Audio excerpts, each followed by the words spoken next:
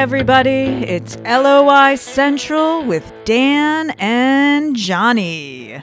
You're very welcome along. Season 8. Oh my God, Season 8, Episode 1 of LOI Central. And Johnny Ward and Dan McDonald, we're live from Collar and Cuff today. We don't have a studio audience except from Decky and our producer Dell. But you can feel there's a bit of a magic in the air. And we are in association this year. As the previous years, we're delighted with our sponsors, Future Ticketing with us for another season, and Rascals in Inchicore as well, the brewery in Inchicore with us for another season.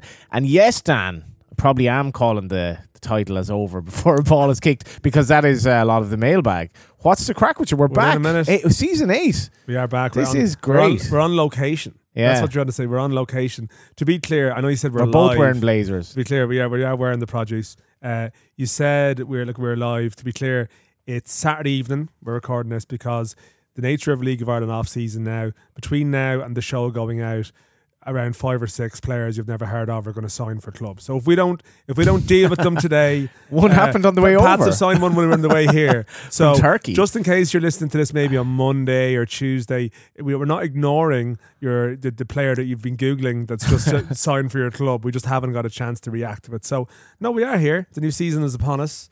We are looking at suits.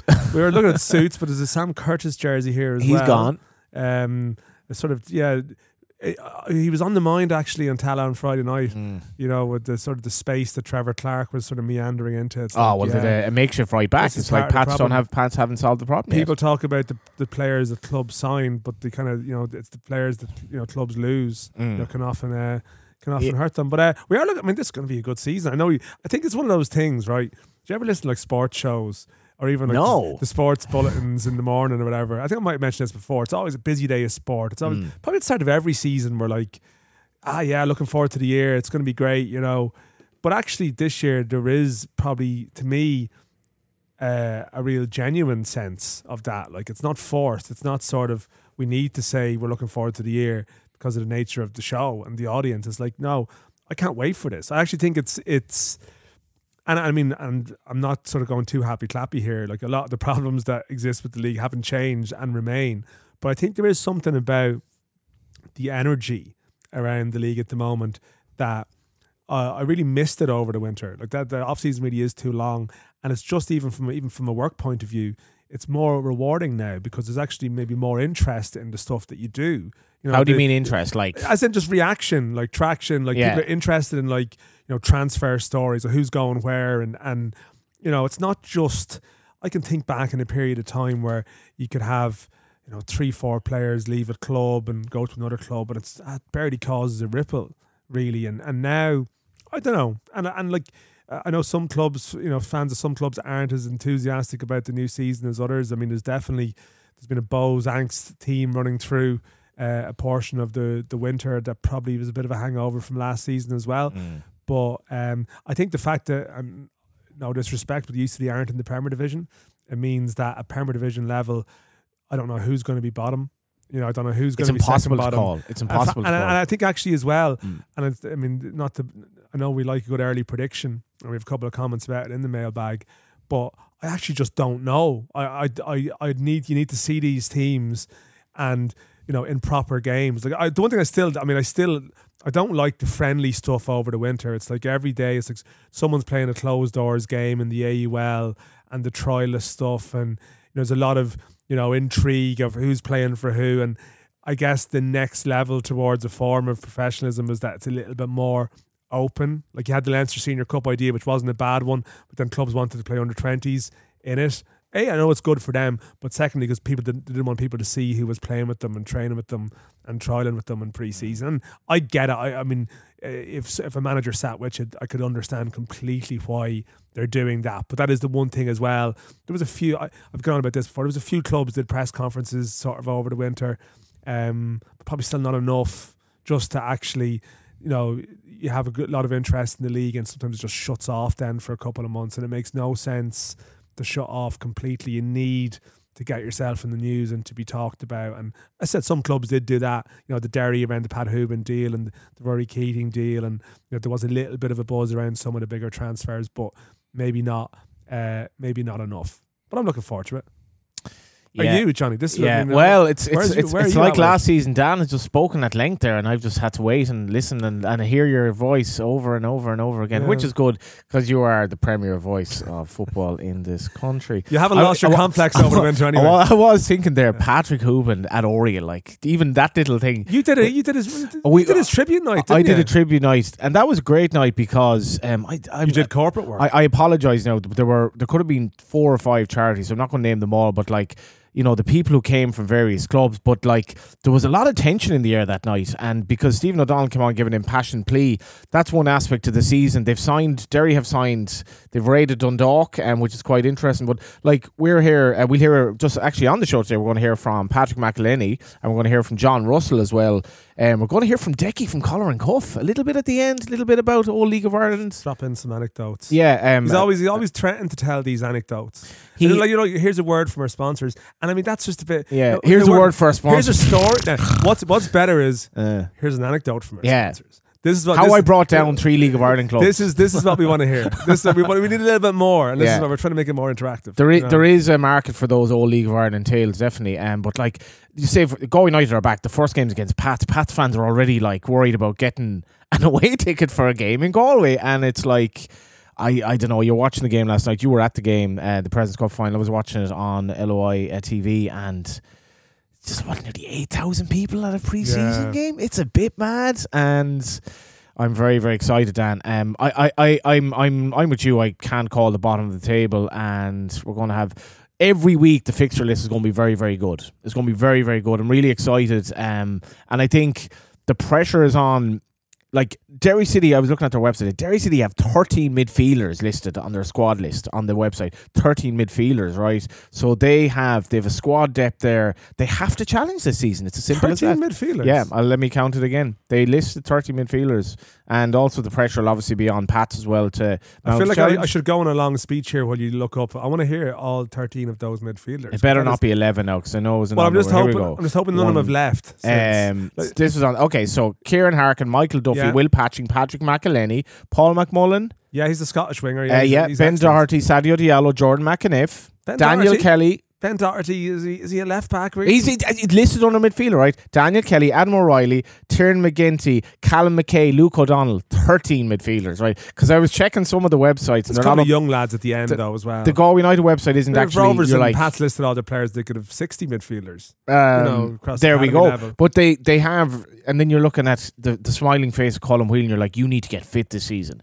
But like Patrick Hooban, because he's that type of character, the magnetic attitude that he has in Derry, it's going to be a lot of fun, Dan. I think the thing about Derry, though, and I know we talk about the league is advanced to the point where you don't necessarily have the all 3 lads end the season at one club and all like the Shells Bow stuff back in the day. I know a version of it might happen, and maybe even at first division level there's still a little bit. Who was it? Was it that Lona Longford both announced the same player signing for them in the space of an hour or something this year? So there's still of that going on. I mean, I think Athlone everyone was so surprised that Athlone had signed someone who wasn't wasn't sort of from some American institute of some kind. But the Derry Dundalk one, it is a bit like people talk about the 4 in a row Rovers team of the 80s, and then how so many of them sort of migrated towards Derry. And you look at the list of squads. I mean, I think of Dundalk around 2020 and around that time. And I mean, Derry could field like a front 6 this year, depending on their system, how they play in a game, of, Duffy, Patching, Daniel Kelly, Dummigan, anchored by Connolly, McElhenney, Hooban. I know Connolly is not. Well, he wasn't. Connolly was only Dundalk for 6 months, but I know what you're saying. Yeah, he's ex-Dundalk. Patching was in it, but actually, you could look at cup final teams or league-winning teams or European teams. That team that really pushed Vitesse Arnhem really close. McElhenney scoring that goal over in Holland, like they were brilliant that night. Patching got the goal in Estonia, and they're all in Derry colours. It was really unusual. What manager's under the most pressure? Yeah, that is a mailbag question, but we may as well deal with it now. Okay, let's flip that. What manager isn't under pressure? What manager can afford to drop points in the first couple of games, or to go in a bad run with their standards? Stephen Bradley wouldn't be. John Caulfield under pressure. Damien Duff wouldn't be under pressure with a start. John Caulfield wouldn't be under pressure. With a ropey start. Kev Doherty shouldn't be. Should have enough in the Doherty, bag. Kevin Doherty wouldn't be. He Yeah. definitely wouldn't be either. Okay, I don't think John Daly really would be either. I don't think so. To be fair, particularly because we've spoken about you have to accept that they've had, they lost 5 of their starting team for the cup final, so that's not going to be easy for them. But what about the other half then? I mean, that's basically half. Stephen O'Donnell, I think We're in the shadows of Dalymount Park here. We're not going to lie. well, I'm coming round to it. So, Stephen O'Donnell, I think the Doctors the pressure and there's a bit of an edge there last year. New owner now. We had an owner transfer over the winter. already called the place a pigsty. Yeah, it was honesty, the best policy with that. But I mean, O'Donnell, I think, would be under pressure. It's the nature of the job and the pressure of the club. John Russell, we're going to hear from him. Sligo Rovers, it's obvious that he'll be under pressure with a bad start. We've got Keith Long of Waterford.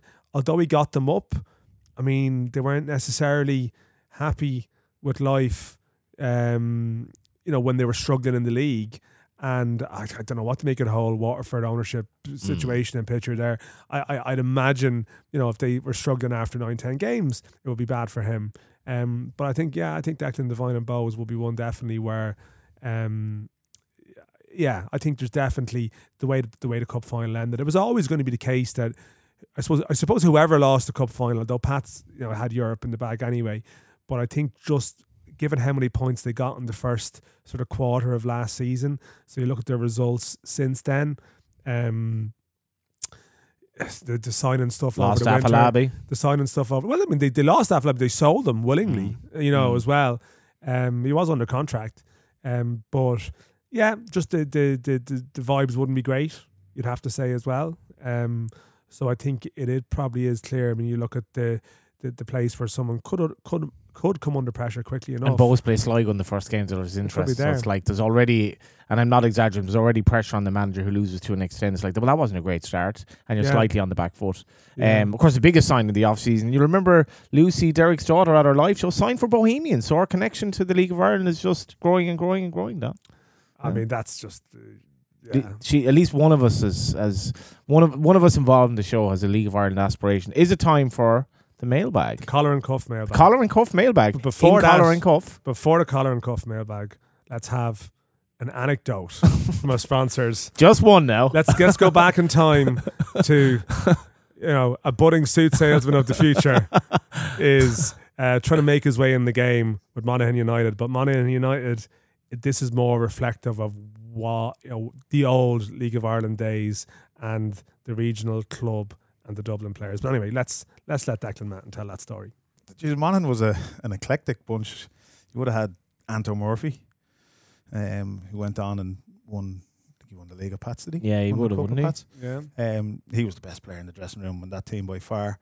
Shane Jackson, Stuart Holt, your buddy Ben Savage. Ben Savage, a big fan of the show and of you. Savage cycler. Yeah. Who else would you have had? Monaghan, can't really reckon. Vlad, do you remember Big Vlad, the Romanian goalkeeper?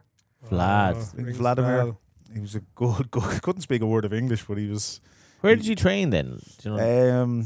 I remember Declan McBennett was on the show. He's like, he got very energised by Monaghan's kind of Dublin-based contingents. Yeah, it wasn't the best setup. So we would have trained in a couple of places over at Rhodes, not the Roadstone Rugby Club, just off the Nace Road there, I think. We would have trained in there under the floodlights in the evenings. A rugby club? In a rugby club, on a rugby pitch, yeah. And it was a proper rugby pitch, like 6-inch studs going into it at the weekend, and then we rock up on a Monday and it was rough. We trained in the local park in Clondalkin. It's funny actually, my first ever training session there, we parked in the communal car park. There's a swimming pool in that there. Right. Used the dressing rooms and walked like through 2 or 3 Gaelic pitches to get to the soccer pitch that was way down the back. And I'm kind of thinking, where's Mick Cook and Jim Kelly was the coach at the time. Where's the lads? Like, all the players were walking together, but there was no sign of any of the management. But we get there, and Mick Cook and Jim Kelly walk out. Mick Cook's house is about 30 yards from where we were training.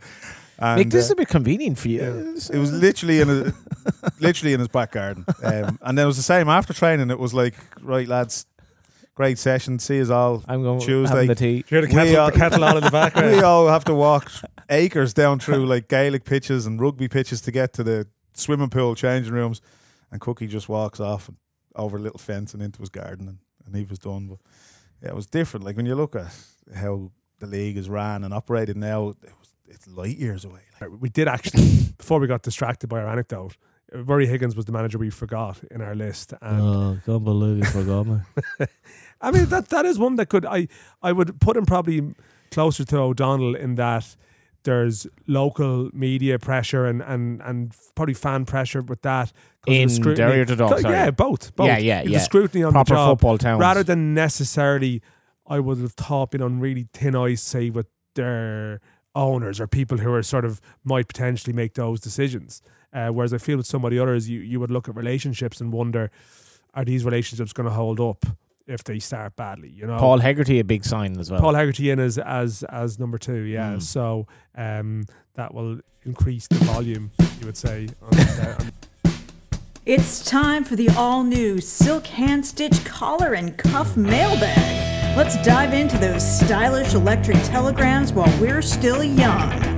Someone slagging my take on the mailbag in the mailbag. Well, here we go. Yeah. The mailbag anyway. As we were similar to last year, there is a voucher, €50 voucher for collar and cuff for the best question, best comment in the mailbag. I actually haven't decided what it is, so we're going to have to actually decide as we go along here. Decky can call it. We'll let Decky call it. He's part of the audience. Whatever one you enjoyed the most. Johnny, James Matton. This will work for some people with visual. Does Johnny realise that by wearing a hat cap indoors, he won't feel the benefit of it when he goes outside? Is that James who worked for... I've no idea. Declan McCormick. I know Declan. Seeing as he wears a flat cap for the racing pod, what item of football-related clothing is Johnny going to wear to the weekly pod recordings? What item of football? Declan, I can be clear that you're wearing this flat cap everywhere. It's everywhere. Yeah, it's kind of a racing look, and I my hair is such a mess now. I don't even know what to. Is that what it's all about? Oh yeah, it's just getting old and like fucking losing my hair, and like what'll I just shave it or one of these? My hair is a joke, like. Is it really? Yeah. Yeah, because you are wearing that in a warm radio studio all the time. It is quite. It's sort of you're becoming not all the time. It's a bit like one of those cartoon characters in The Simpsons or something that they're permanently wear a hat no matter like what situation they may be in. This reminds me of what was that? That Simpsons sketch where it's like George Bush becomes a neighbor of Homer, and he's at a press conference, and they've played a crank where he has like this kind of stuff on his head, and he says at the press conference, "Are there any more questions?" And everyone puts the hand up, bearing in mind I've already answered about the hat, and everyone puts their hand up. So any other questions to that? Cotsy Casey was in touch. Cotsy, long time listener, first time texter. We all know that's not true. What's Johnny's favourite brand of hummus?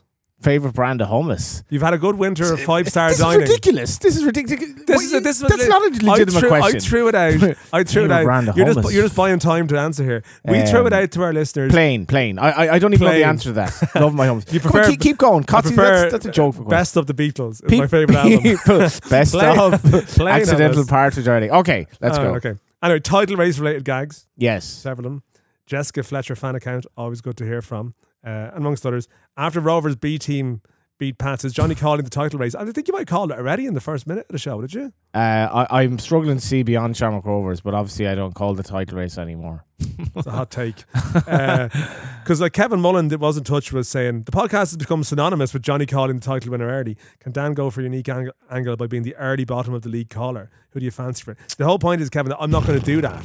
I like to sort of hide behind Johnny's hot takes and just sort of sit on the fence and actually not really give a definitive opinion at all about this stuff. I have no idea he'll finish bottom. As I said earlier, I need to see some of these teams, some of these players. I think what is interesting about that, like all the teams at the bottom are probably putting a bit of pressure on each other, like to bring in like really decent like signings. Like Waterford went for Pádraig Amond, who actually could have gone to Sligo Rovers last year. I think Sligo Rovers pulled out of that one.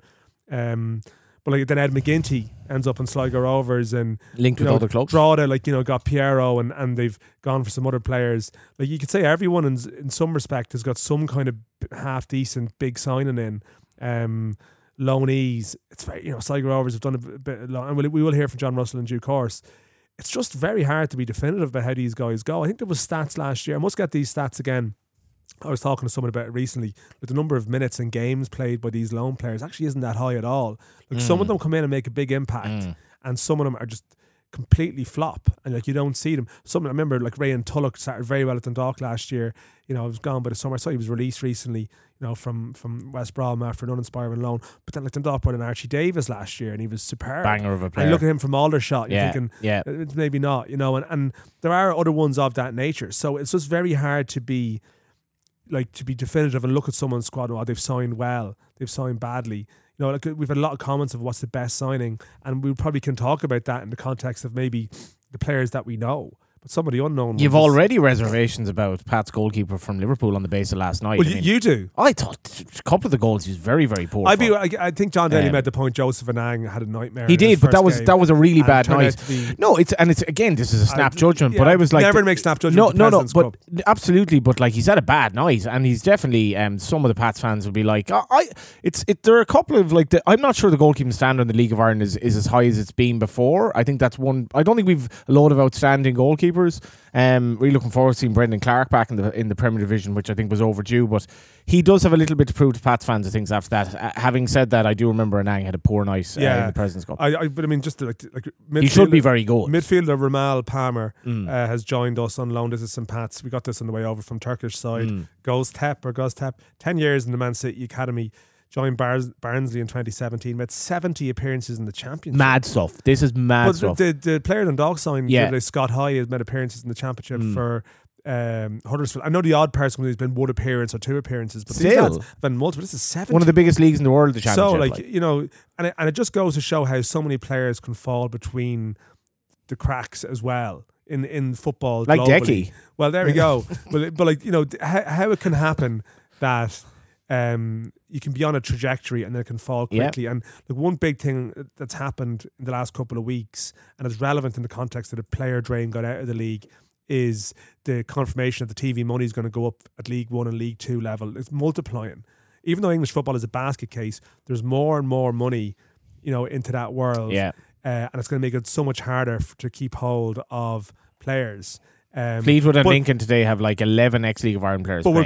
you're going to get lads coming the other way. But obviously what we need more of is maybe not we're in danger of losing a lot of the outstanding, not in danger, we will lose our best 18, 19 year olds. What you need is maybe the second best crop of 18, 19 year olds, not to get too disillusioned by not being the top ones, and staying in the game and improving, you know, and being better at 19, 20, like James Clark or someone who's really improved. You need more of those stories, or otherwise like the standard of the league will be affected, or there's just going to be more of these players coming in looking for a break, and we'll get some good ones, but you'll get some duds as well. And it's just as Sligo Rovers boss John Russell we'll talk about later. Yeah, exactly. Anyway, we'll fly on with this. Who is a more reliable goal scorer for challenging teams, Luke McNulty, Keating or Hooban? Owen Walshy, will Keating be a success at Pats? Pats have some a lot of players who had a very good year last year. Like Hooban over the longer term is a better bet than Keating, but maybe Keating is trending in the right way in his career at this time. I have to admit, I was very surprised at how well Rory Keating did in the Premier Division. I didn't think he'd take off like he did in a team that was struggling as well last season. And I think he'll do well at Pats. I think he'll get 12 goals plus, and he'll set up a lot of goals, whether it'll be enough to put them in a title race. Brandon Kavanagh's going to be a big signing, I think.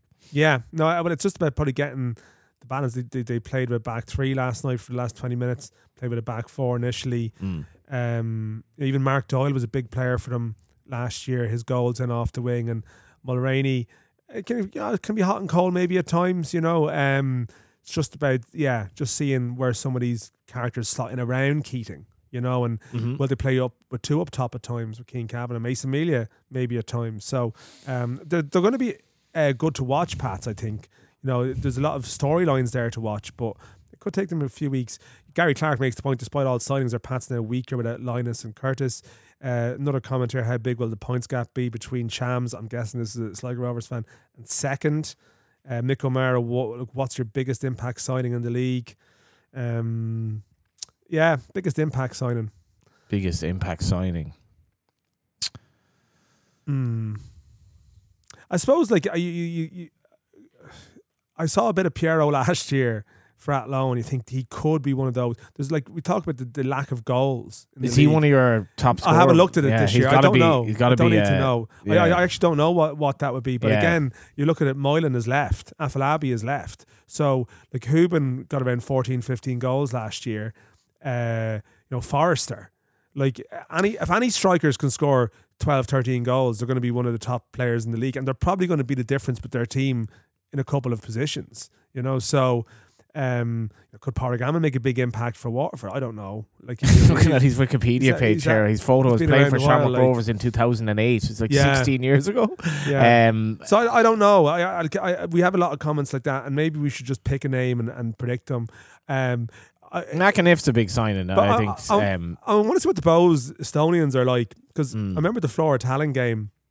Martin Miller, just maybe because his name stood out in that game. It's not an Estonian sounding name, and he was good. I actually watched back some of the highlights in that, and he scored a couple of goals. But again, you just don't know. Like Vastok had a great profile coming to Sligo Rovers last year, and it was a disaster. That didn't go to May West. So you just don't know how they're going to adjust. Jared McMahon, Shell's going under the radar.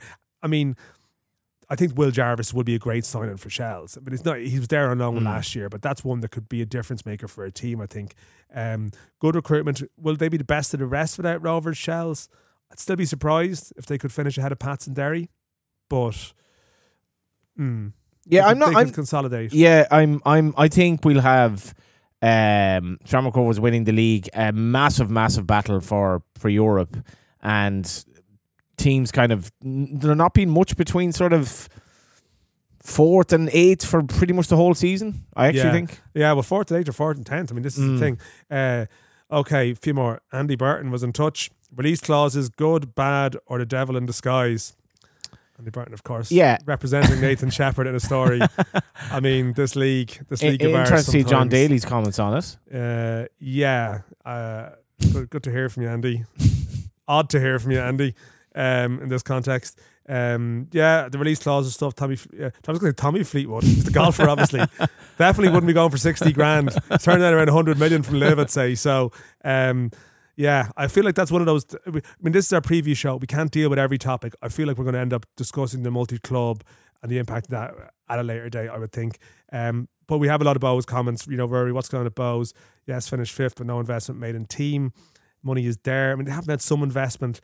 Some of these players brought a new keeper, but it's hard to know. Fergal, will Dundalk be in trouble when their loans expire mid-season? I guess you just have to be prepared to not rely on these loan players. Not have your keeper or some of these players being vulnerable to go mid-season. But yeah, it is true. I mean, it is true. It's possible. It's possible. Comment here: can the live pod not be on Monday next year? Rory Gilson, I don't know, Rory. I think Monday the cup final, Tuesday the cup final week. Rory's been a long fan of the show. Galway. How long will it be before Johnny mentions Galway United? Definitely reckon he'll do it in the intro. I checked; it was actually 6 minutes. JMG, so you weren't too bad. Yeah, you get to more games this year? 100%. That's great.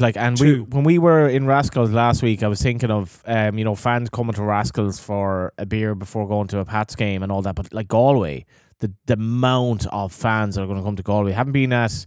There was another, I might bring this one in on the live comment, the last Galway United game that was live on so we had a league game. We had a comment further down from Brian O'Hara. Can Johnny name the last Galway league game on terrestrial telly? I was presuming it was when they lost to Dundalk at the end of the season in which they got relegated. It was like a mad 4-2 game. Ronan Murray got a screamer. I presume that's it. Oh yeah. Because they wouldn't have been shown in I do recall it. It was 4-2 or 4-3. Yeah, and that was that was a mad game. But it's literally the away fixture that everyone wants, Galway, to go back to Galway. So Terryland is going to be rocking this year. I'm not really sure how the team is going to get on. The signings would be hard to kind of weigh up, but will be difficult to play against. And I think, as much as Galway United will have a unique enough style of play, I don't think it'll be like you look at Dundalk and even Bows last season. They didn't find it easy to play against. Yeah, no. And so, how do you think they'll fare? That was actually the follow-up question. I think I think they'll be in a battle to stay up. To be honest, I think that's fair enough. It's their first season back, and I don't know if pound for pound player wise that you could say that. I mean, are they going to be pushing for Europe? That'd be tough. Funny enough, a John Caulfield team that has a lot of momentum can really kick off. But signings wise, I'm not sure. Like I think it'll be a battle to stay up. I think that's fair enough, and they might win that battle comfortably enough as well. Yeah. So we had a lot of Cork City comments, related to why they're trying to push their fan base away from them. A lot of it related to the Three Amigos pod being banned from accreditation. I think I've dealt with this last year in the show. I'm not going to go. I think it's self-defeating to fight those battles. Yeah. There is no need for it to get a bit of unity. You might have your reasons, but it's just when you go down. Tim Clancy's gone there. There's a chance for a bit of a fresh start vibe, and what happened last year. Draw the line under it seems a bit unnecessary. Adam Murph, are there talks of the League Cup returning? That was asked last week, and the answer is pretty much no. I think in the foreseeable future. Andy Cycles, are you joining Threads? Twitter is dead. Haven't got round to it yet. Probably will. I mean, it is linked to Instagram, so it'll be easier for you. Yeah, I only heard of this last week actually. So Twitter is kind of on the more Threads in here, of course, to be clear, than elsewhere. A few comments about it. Is there an LAY TV app yet? Find the website clunky to use. But that is a fair point. I guess it has to be on the list. I'm sure we'll have Mark Scandon on at some stage this year, people from the league. I think that's a fair point. I think like this, the technical stuff is taken off for them. But it is something, if you're trying to stream on your phone and you have on the Safari or whatever you're using, and it's not as straightforward if you want to close it and look at something else and go back to it. So I assume that's along the road. I mean, it was mentioned the Virgin Media deal is obviously expanded, which is great. There's been a slow uptake on season tickets on the LOI TV apparently. Right, so there you go. No, I think that's fair enough. Sometimes people buy a flurry of them before. I only bought it last night. Their first game or their first away game. So, but I mean that's possible. But I mean, I think that they have to get to that. The broadcast deal is up at the end of the year. The ideal world is that more people, but they are going to experiment with some Thursday games and Monday games, so that's a good sign. Jim Poll, as most games are sold out now, what is the measure of growth for this year? Considered as growth. In some ways, I think it's just even retaining. I think the attendances will probably naturally go up at Premier level because of Tala, UCD going down, so you can already see that statistic will happen, and you have to be realistic about it. But growth is, to me, just confirmation that some venues are going to be improved. A few other comments. Oriel Express from early impressions of background noise. How likely do you reckon the coordinated calendar and pyramid will be pushed through? Mark Adams presenting on that today. That is not a topic to deal with in 1 minute, but we will definitely talk about that again. But that is our mailbag. We'll get back with a little intermission here to tell us who actually wins the voucher. But I was at the launch last week talking to some people. We'll run 2 interviews sort of pretty quickly back to back here.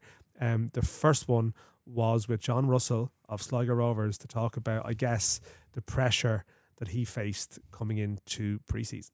Season for you, it's the manic time of the year for managers. I think sometimes you don't realise that it calms down when the season starts in relative terms to November, December must be a very full-on time, is it, January? Yeah, it's a busy time. To be honest, I enjoy pre-season because you get to do all your work on the pitch with the players. It's exciting when you bring in new players to the group, and it's trying to get your ideas and messages across. And I suppose the pressure of the league campaign, but it's come around the corner now, and the excitement is building. But I'm happy where we are with the group we've assembled, and we're going to have a tighter squad this year. But budgets dictate that, but I think we signed well, and just about gelling the team together. And it was like every manager telling you want to get off to a good start and build that momentum, and we'll be no different. Yeah, like you signed a couple of players who I suppose know the league, the J.R. Wilson type characters, but then you've had to play the market like a lot of people and bring in these loanees and these figures. I don't know, what's your take on the profile of your squad? Are you happy with it in that respect? Yeah, no, I am very happy. I think last year, we didn't finish in the spot that we would have envisaged and wanted, but look, you either win or you learn, and there was a lot of learnings for us. There was things last year where we were very happy with, and then I had to adjust things in terms of our staff, with a lot of injuries. At one stage we 10 out, sending Max and sending Luke, anyone who's a top going keeper, you're going to struggle. But on reflection, I think as a staff we did quite well to settle things down and get ourselves safe by the end of the season. So the learnings for me now this year is bringing in players and identify them early of a younger profile that have legs and energy, because this league it's that pedophile, and you see Pats get to the cup final with all these young players, and you need that. And I suppose I've changed it around, and have an idea and like how I want the team to play, and I want to be an attacking team, and that's the way I like to see the game played. So you need those players to do it. But I think we've got a good balance this year, and yeah, we'll see how the first couple of games go. I was quite struck by your openness. I think you were on the Bit of Red Supporters Trust podcast towards the end of last season, and you were probably quite open about the fact that you knew you were under pressure. Like, you were conscious of that. I mean, it does seem like people obviously will come out and say, I'm not listening to the noise and I'm not listening, but you almost couldn't avoid it, I guess, that you knew you were under pressure at that point. Yeah, I did, because the results weren't good, and if you're a manager, it doesn't matter what league or level you're at, if you're not winning, you're going to be under pressure from the support base, the boards or committees. I knew getting into this game as a manager, there's going to be tough moments, tough periods, and that's where you learn about yourself, you learn about the staff, players, everything. It's how you handle yourself. It's easy when you're winning, and sometimes you can win and think you've got a crack, but you can be winning despite your methods. So you probably learn more in the tough moments, and I feel I'm a better manager now for it. It takes time to build a squad. I look at other young managers in the league. You look at Stephen Bradley, who's had huge success. 2 years into his reign at Shamrock Rovers, they were holding up banners saying enough's enough and Bradley out, and look what he's done. So I've got real big belief in myself. I think I've got very good skills, and I've learned a hell of a lot last year. I think this season is exciting, and I'm looking forward to it. Yeah, we're up against it in Sligo. Of course, we'll have one of the smallest budgets compared to other clubs, but that's the thing, we can compete, and it'll probably be the toughest league in years because of Waterford and Galway coming up. But I'm looking forward to the challenge, and so is the staff and the players we've assembled. Because I heard David Rowe from the club also speaking, and that was quite an open interview he gave as well, where he was quite open about. It seemed like there was proper discussions at the end of the season, and there was discussions about recruitment, and it seemed like you all came together and had a bit of a talk about, I don't know, I'm almost putting words in his mouth, but sort of avoiding some of the mistakes of last year. Yeah, you learn every season that goes by, and Sligo's always had a history of bringing players from outside the league because of where we're based, and the finances dictate it. You're always looking for value, and the pool of players in the league is so small, and you have to take gambles every now and again, and some pay off and some don't, and some of the players we brought in last year didn't work, but you have to remember as well, up until the 1st of May we were 4th in the league, we were looking good, we showed some good signs, and then when all the injuries mounted up, we 10 out at one stage, and then you sell Max and you sell the keeper, and things started to unravel. It's very hard then when you're on that side to kind of regain it back when confidence is low. But I feel like the recruitment that we've done this year, we've got players who played the league and know it, and are probably more hardened to that, and it is intense, and you can be a good player and come into the league and you can be caught a little bit in the headlights, but for us, our model is bringing players from outside, and we've done that. We've utilised the loan market. I've got 4 loans in this year. I think 5 is the maximum round, so we'll look to potentially bring in one more as well. I mean, you look at Sligo Rovers won the league with Jason McGuinness, with Mark Quigley, cup success with Owen Doyle. With the strength of the league in Dublin now with the full-time clubs, it's very, very hard to ever get players like that back to the region again. I know you can find someone like JR and people who are at a point where they need it, but that is the thing. Even for other regional clubs now who might have got the Dublin market before, it's not going to happen really for them, is it? It's difficult. It is, yeah. No, you're spot on. I think the money is increased. I think back then, I was at Sligo in 2010, 2011, we were winning cups, and then I went to Pats for 2 years.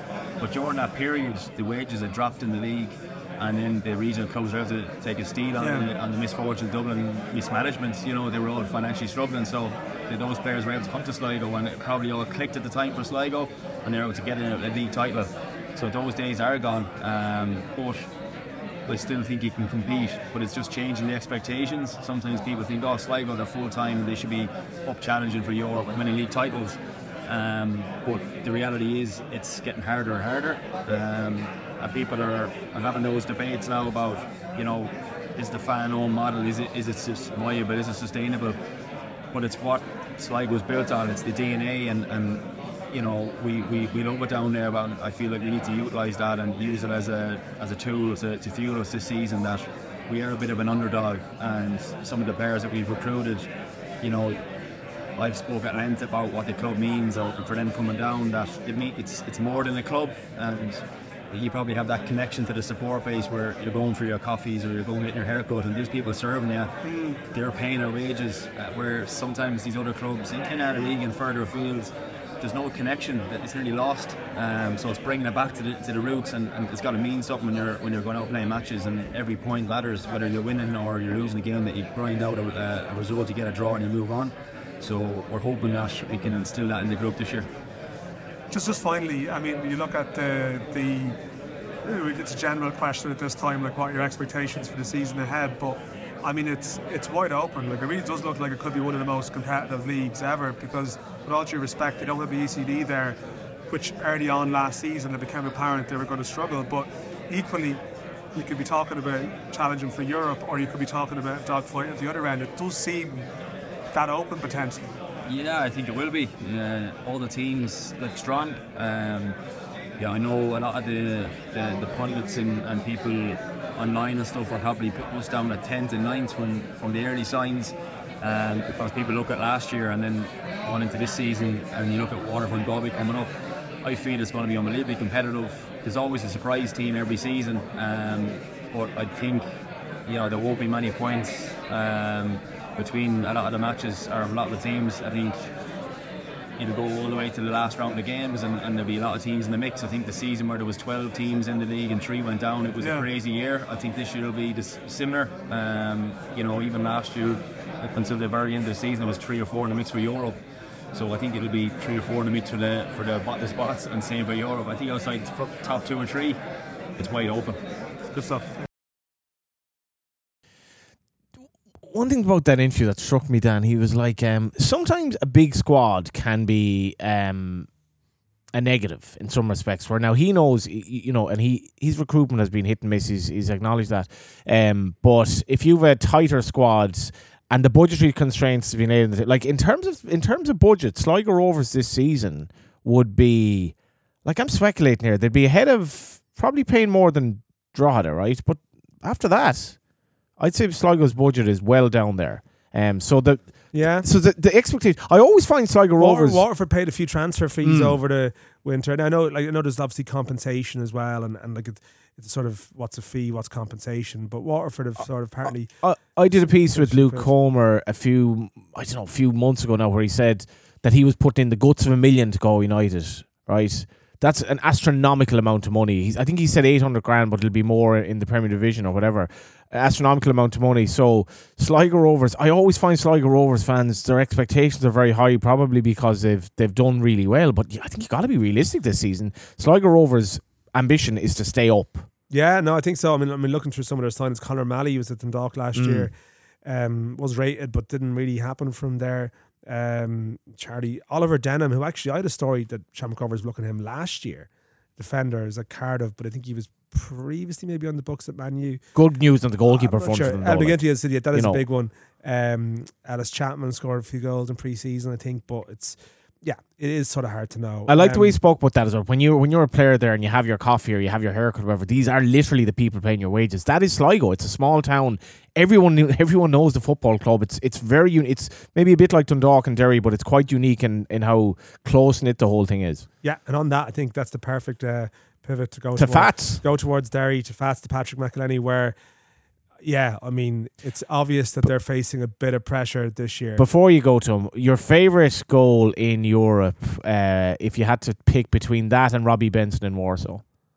Oh, that is a good question. I mean, the McElhenney one was more the one you were laughing at, whereas the Benson was the enormity of it. That's actually really tough.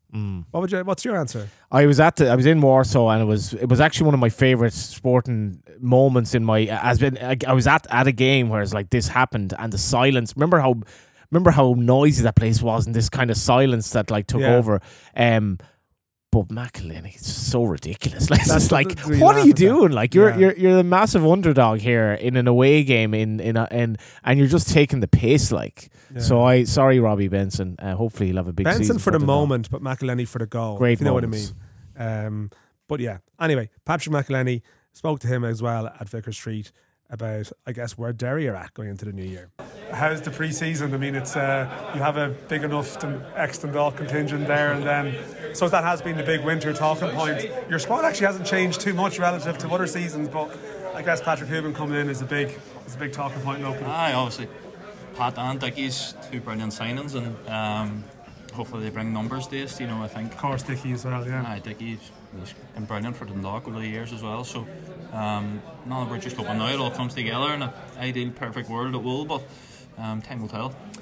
How did you reflect on last season? Like at the end of the year when, I don't know, you all sat down after the last game or whatever you did at the end of it, was it a sense of regret or what was the reflection of the year? Confusion, because you kind of look at it in a sense where we get knocked out in penalties in two competitions where if we had a beat Pats the Brandywell, but it's all off butts and maybes, and then obviously finishing second in the league again, which is it's not where I want to finish, it's not where the majority wants to finish. So, but I still think people looked on from a distance and thought we had a bad season, which I'm not sure we did. We had our own problems at times, and obviously injuries, the personnel, and but look, that's not me saying I accept what happened, but I think we can still do better. That week must have floored you as a group, because you played particularly well as well. It wasn't as if you played badly in those games. I mean, that's I don't know, it's a hard one to take. It was, I think, and we have, I know there's obviously experienced lads like myself and Mark and my brother and things like that, but it's kind of a young group as well, and it was disappointing, lost in the two penalty shootouts, because at that time we were free flowing and we were just rolling into every game, and it kind of felt as if we weren't going to get beat with anyone, and then just that disappointment, as you said, kind of flipped it a wee bit on its head, but that's something now that we can possibly learn from and get better at, and if it comes round again, then it's going to happen in football. We've lost many a penalty shootout, so you kind of need to react properly to it. But look, all in all, we got the furthest in Europe, in the league, and we obviously beat Coops, who in my eyes were a really, really good side, and just lost out on penalties. But no, we're excited for this one now this year, and as I said there, hopefully we can learn from it. So I was going to say, did that European run show what your team can be? It did seem like, I said, a couple of other clubs struggled. They were quite open in Europe, they conceded goals, whereas you seem to be quite disciplined and sort of hit a certain level that maybe you couldn't match it in the league at times during the season. Possibly, I think we showed everything in Europe, really. We were one down at home to Coops, and in the second half was probably our best performance in a half all season. We absolutely dominated the second half, and then they go over there, they go in front, they go behind, they answer back twice. We just showed everything, really, and that really galvanised us, I think, as a group. But the penalty shootouts just knocked the stuffing out of us, and I think we have a structure in Europe that suits us the way we play. We obviously try and play the right way, and try and play through the thirds, and then when we don't have it, try and have a structure behind it, and I think that definitely helps us. But domestically, you might have to mix that up a wee bit more, where you kind of might have to get the ball forward a bit quicker. You might have to, adjust the game a wee bit, which I think we're going to hopefully learn from. Yeah, because there were certain types of games in the league where the last couple of seasons, Sligo Rovers away, and a couple of type of games where you seem to drop points in the same type of fixtures, if you know what I mean. There was a theme to it, but and then you look at it now, they're good sides. It's a tough league, and I think I said earlier, it's probably going to be the toughest it's been. I feel now it's going to be cracking games, I think. Let's hope for everybody, but us going to Sligo and teams like that, it is something we'll look at, and maybe as we were just talking about there, it's try and mix your build up. Sometimes you might be playing too slow, we might be getting the ball forward quick enough, and things like that, so let's just hope we can do it. Just maybe we'd be out of touch here sometimes in Dublin with sort of ground developments and stuff, but there is something happening there as well this season. That's sort of an exciting thing, I guess, as a local, that hopefully increase that capacity and get more people into the ground, because certain games like the Rovers game and stuff, you're probably turning people away, you wouldn't mind them. I know, look, you kind of be jealous when you go to play in Tala. You look at it and you just look around, it's a proper ground and it's a proper atmosphere. But now obviously we have that stand going behind the net, and it just brings me back to even playing Cork away, you know, that shit where you kind of feel as if you're in the 6-yard box for whenever you're defending it. And who knows, it could bring something like that where you have your end and you're shooting into it. Just might bring a different feel to it. But no, it's something really exciting for everybody. And look, you would sell out the Brandywell a few times over, to be honest, and especially in them bigger games.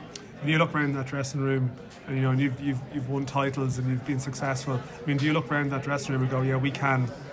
This team should be challenging? No, there's no doubt. We have too many good players and players who have obviously been there and done it, and now we have 2 more who's just joined, who's been there and done it. There's absolutely no excuse for us not being able to challenge. Now, in saying that, I feel as if we have challenged, but others on the outside might look at it and say, well, Rovers actually quite easily if you think about it, but we'll be there this year, I'm sure. Jeez, I don't mean to be going back all the time, but yeah, like I was in the Brandywell, you won that up with 10 minutes to go against Rovers, and in that sort of table as it stands, the title race is on. Is that even, it's just frustrating even to concede a goal in the way that you did? It's fine margins. Didn't speak to my brother for 3 months. No, it's hit. It's just them wee details. And you can look at loads of moments throughout the season, and at that point, you're right, I was standing there saying we're on the mix here, let's go, you know, and then just an instant. But it's football, and that's why they're the best. And the other team might have just wilted under it, and they got their penalty and got the goal and went on to win the league. Best of luck. That was Patrick McElhenney. Always nice to hear from one of the most talented players we've seen in the league, without a shadow of a doubt. Just looking at you wearing your suit here reminds me of that line, was it Smog? Whenever I get dressed up, I feel like an ex-con trying to make good. That's what I feel like when I'm wearing a suit. Do you know the way like I was born in a farm in the east of Ireland. Like when you're wearing a suit, you're just like you're just I'm like not sure that's going to work for Declan as a sales pitch. You're going to feel like an ex-con, you know, come to Collar and Cuff. Like that's Techie, I mean, I've heard worse, to be honest. Like I've heard worse. Probably wouldn't go with probably it. a few of them knocking around the first division in his days as well. To be honest, there probably is. Like I think of a couple who played for some of the clubs we've mentioned. But anyway, let's move swiftly on. His choice on the mailbag was the James Mahan. No relation. Up with the hummus question, like this is ridiculous. Totsy's probably won it a few times before. Yeah. But you know, we'll give it a more serious question next week. But you know what, James? To be fair, the hat is getting a lot of airings this winter, so you're winning. And it's the elephant in the room. If we didn't talk about the hat, it'd be even weirder. The elephant in. Okay, so James wins a 50 knicker voucher for Collar and Cuff. And of course, we do have, in association with Rascalsbury, the Brewery Tour is back this year. So it's the trivia question. You need to get your answers in to @LOA Central. I've been in Paris for the week. I'm totally gone. I'm so tired. LOI Central Pod on X, formerly Twitter, as you now have to refer to it in news stories, and Instagram, LOI Central. We should push that stuff more. You can find us on those social channels. Probably post out some pictures of us in Collar and Cuff and so on. Yeah, looking like. But get your answers into us in either of those platforms on our trivia question, which is, and because the Grim Reaper, Declan, is here, all of his clubs have gone out of business. Who was Dublin City's last manager? That's the question. Dublin City, their last. Where did they even play? It was in Whitehall. I can't even. They played in Dalymount for a year as well. I can't even really. Their last game in senior, Antalca and Richmond. Their last game in senior football. Who was the manager? And Santry as well. Yeah, that's mad. Out here. So we did a pod from Santry last year. Jeez, sort of like a typical night out with you. All those stops. Fixtures for next week, Dan. Right. So I'm going to start with the first division. This week, really. When do we know it's this week? This week, yeah. Sorry, Monday when this is going out. 16th of February, it all returns in the first division. Valentine's Day before, of course. Yeah. Hope you're organised. Cork City v Kerry FC. Kerry City at Lone Town. Youngest manager. We should mention. Like we haven't done a huge we'll do more next week. But we have Cork City with Tim Clancy pressure to go up. Kerry FC, youngest manager. You know, Conor McCarthy. That's the story. Let's go on. At Lone Town, Wexford. At Lone Town have signed a lot of interesting players again. And Wexford. Probably a bit of pressure there to push. Yeah. Like they've kept and got some players that, you know, top clubs, Premier, you know, lower Premier and leading first division clubs, Aaron Dobbs, etc. They've kept them, so they'll be expected to challenge, I think. Treaty United versus Shane Keegan and Les Cove. Treaty gone to blue. They've changed colours to blue. So they're going to be Limerick something in the What's your females, aren't favourite they? song with blue in the title? Well, it probably is an Eiffel 65 Blue. I remember when I was in college. another I French still remember reference. being in college in UCD. It was karaoke, and one of the lads like put me down to go up and sing that song. Should have put you down. Like I had to go up and sing. I just walked out of the pub. Obviously, Well, apparently your daughter has taken on a karaoke. she has. Yeah, that's a different story. won't be Who were mentioned treating that. like Cove Ramblers? Yeah, Paul Hunt went in after Shane Keegan, but yeah, Tough job. yeah, Bray, UCD. Bray, I mean, pressure this season. It's yeah, like, you know, yeah. They need to be. And I mean, Ronan Finn's can't UCD. imagine their budget would be bigger. Yeah, UCD, Ronan Finn. Yeah, Yeah. I did a piece with him over the winter. It was around 9,000 words. All his European games, but it was a good chat. Well, we will have Ronan in soon, by the way. as well. Longford Town, Finn Harps on Saturday. Yeah, I'm not sure what to expect from either of those clubs. Really, I have to not 100% sure. But our Premier games. So the Galway United's first game back is at home to Are you St. going? Patrick's Athletic. I am going. Very good. Waterford versus Shelburne. Shamrock Rovers Dundalk. Prediction of the crowd?